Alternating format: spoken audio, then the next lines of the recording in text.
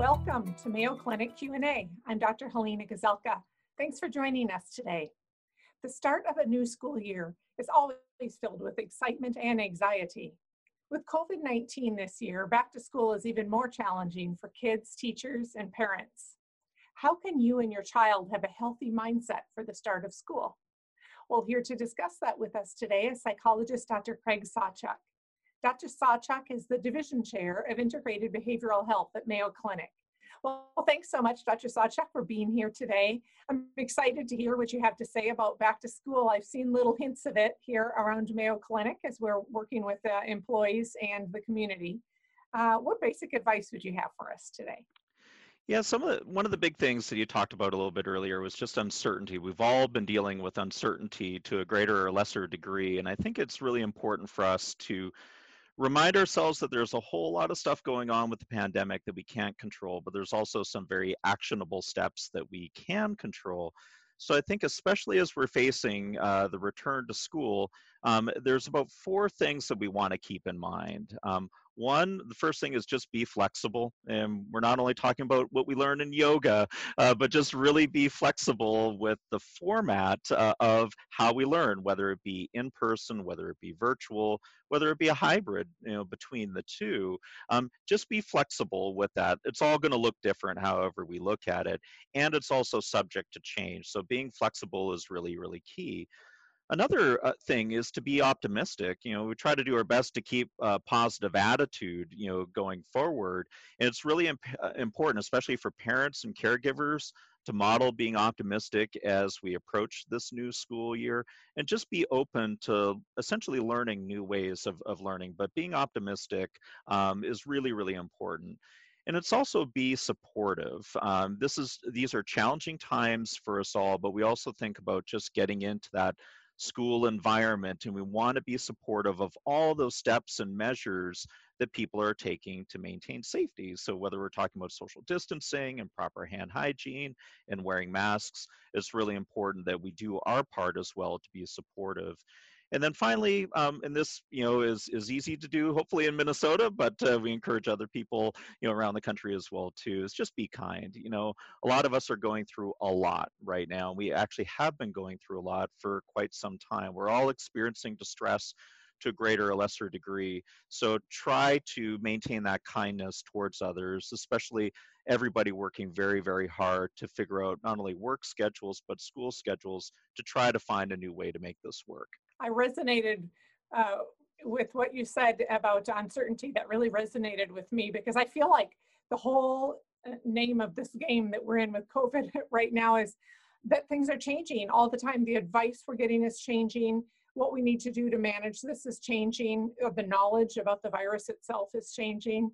And so that really makes sense to me, the need to be flexible. Yeah, I tell you, uncertainty is kind of like the world right now is just like a snow globe. It's just kind of shook up, and the snow in the snow globe is the uncertainty. And when things really started to impact us, much earlier in the spring, towards the end of the winter and early spring, that was really tough. And I think psychologically we were thinking, okay, 2 weeks, okay, maybe 4 weeks, we can handle this. But then we've really kind of gone from a short-term acute care model to more of a longer-term coping model. I think many of us were hoping that schools and work would be all figured out, by this point in time, but here we are, and there's still some uncertainty we need to get through. You talked about mental flexibility, but also some of that yoga flexibility is probably a due about now if people haven't been exercising during COVID. We again rewind the clock at the start of the pandemic, and some of the big things that we were encouraging people to do at the time, like maintain a good schedule, a healthy schedule, a reliable time that we wake up and get ourselves dressed and getting out of the yoga pants, as we talked about a while ago, but doing all those healthy things during the day, like a reliable sleep schedule, nutrition, exercise, all really good to kind of keep going.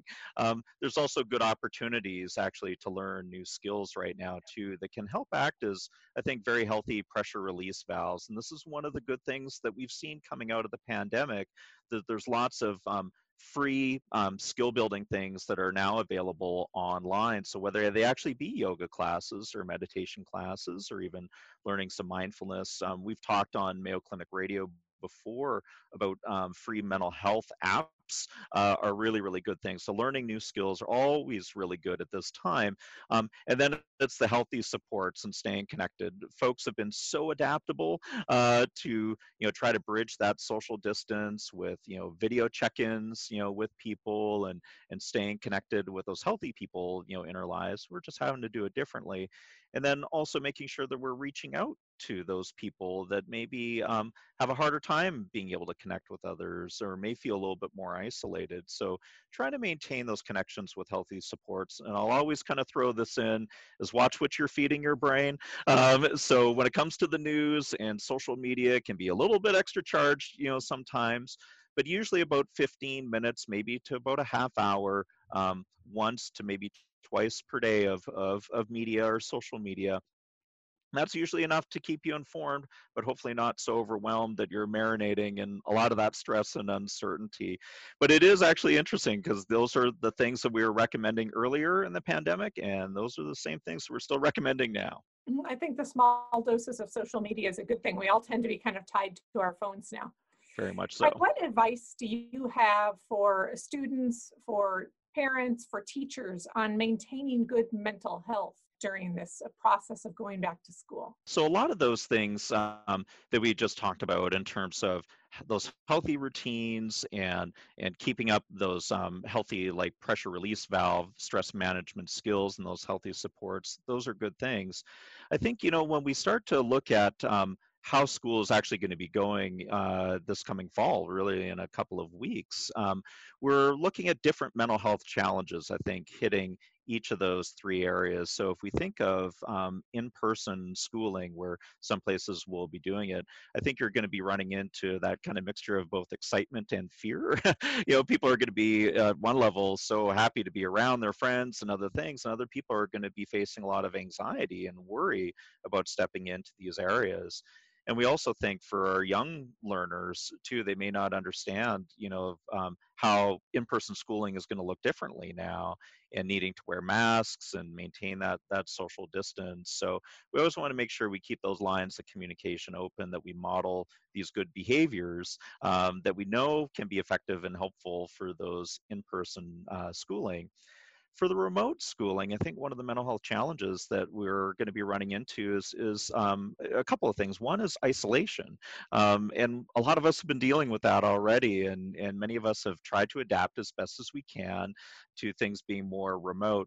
So hopefully more of those classes that are going more towards virtual is that they're building that sense of community. So hopefully there'll be more of the chat room style where they can have a little bit more interaction and feeling connected. But we also got to make sure that we're looking outside of just the school format. Are there ways that we can encourage our kiddos to stay connected with, again, healthy supports and friends in their lives, also in a healthy and safe manner? So that social development and staying connected with people to reduce that isolation is extremely important. And we also think about, just like for our younger learners, again, that doing everything remote can be a real challenge, for them. So I think with our younger learners, and then also with our older kids as well too, we may have to look at that school day as being really kind of spread out and kind of pacing ourselves. It's kind of unfair to plop a kid down in front of the computer for 6 to 7 hours straight of being able to stay focused. So maybe pacing themselves along the way can actually be a good thing.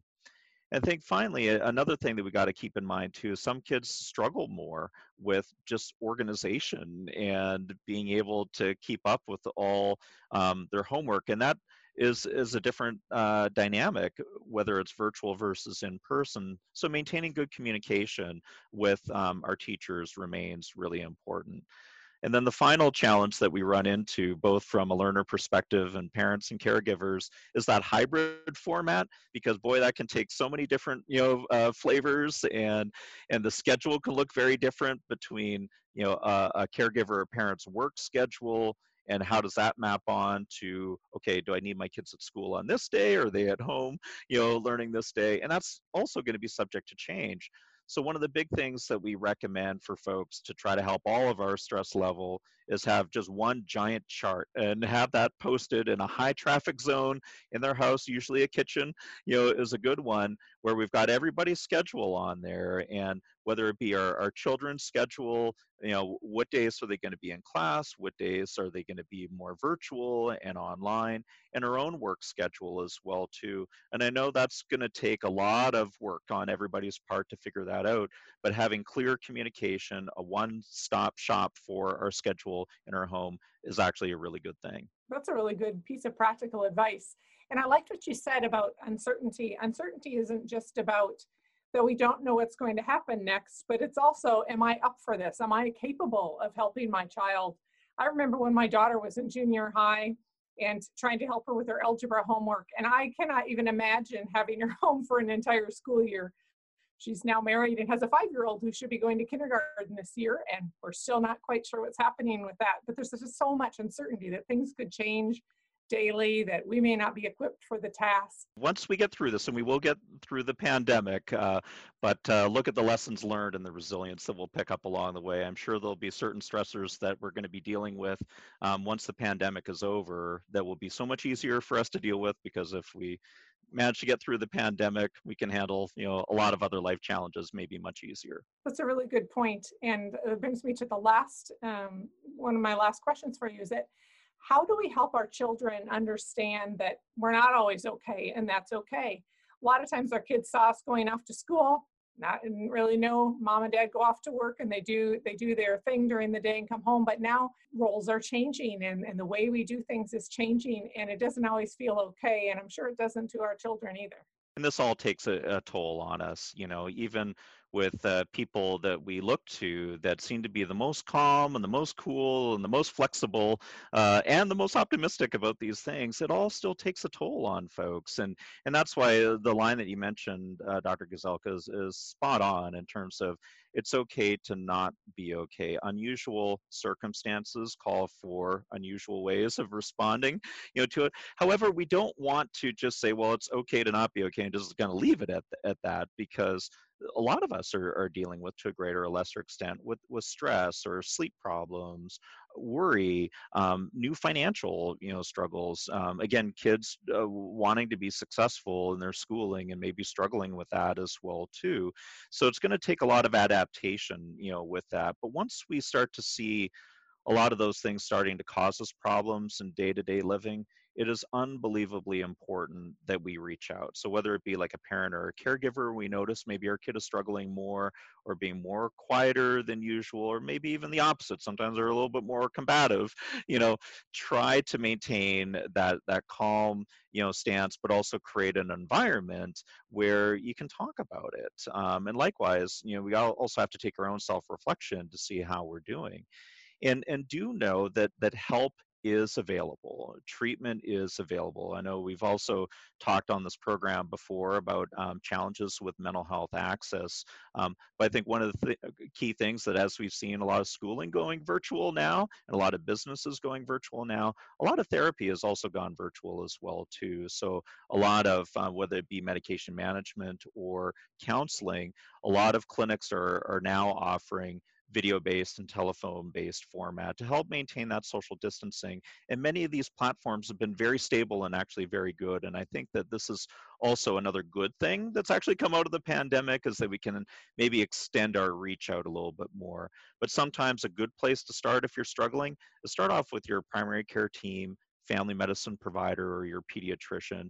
They're usually the most in the know of what are available mental health resources located right in your area. Craig, what you said about that increased access, I do think that's one of the benefits of COVID. When we're looking for the glass to be half full or the silver lining, we've started doing many more video visits here at Mayo Clinic, as I'm sure you have in your practice too. And I actually think it's been really well received by our patients. Awesome. Well, even over the course of the interview, you're working on being more optimistic. So the glass half full and the silver linings, you're already doing it. So that's a good sign. That's right. Do you have anything else that you'd like to share with us before we go today, Craig?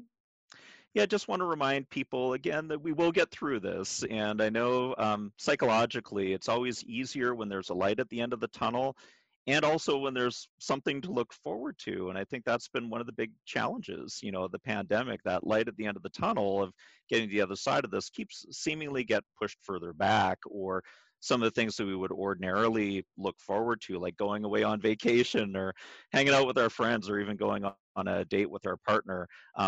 A lot of that's been a lot more challenging for us, but do know that everybody at every level is working very hard to help us all get to the other side of this pandemic, and we'll get there, and we'll be all the better for it in the end. Thanks so much for being here, Craig. Thanks to Mayo Clinic psychologist, Dr. Craig Sawchuk, having a conversation about how we can be resilient in the face of back-to-school issues during COVID-19. Mayo Clinic Q&A is a production of the Mayo Clinic News Network and is available wherever you get and subscribe to your favorite podcasts. To see a list of all Mayo Clinic podcasts, visit newsnetwork.mayoclinic.org. Then click on Podcasts. Thanks for listening, and be well. We hope you'll offer a review of this and other episodes when the option is available. Comments and questions can also be sent to Mayo Clinic News Network at mayo.edu.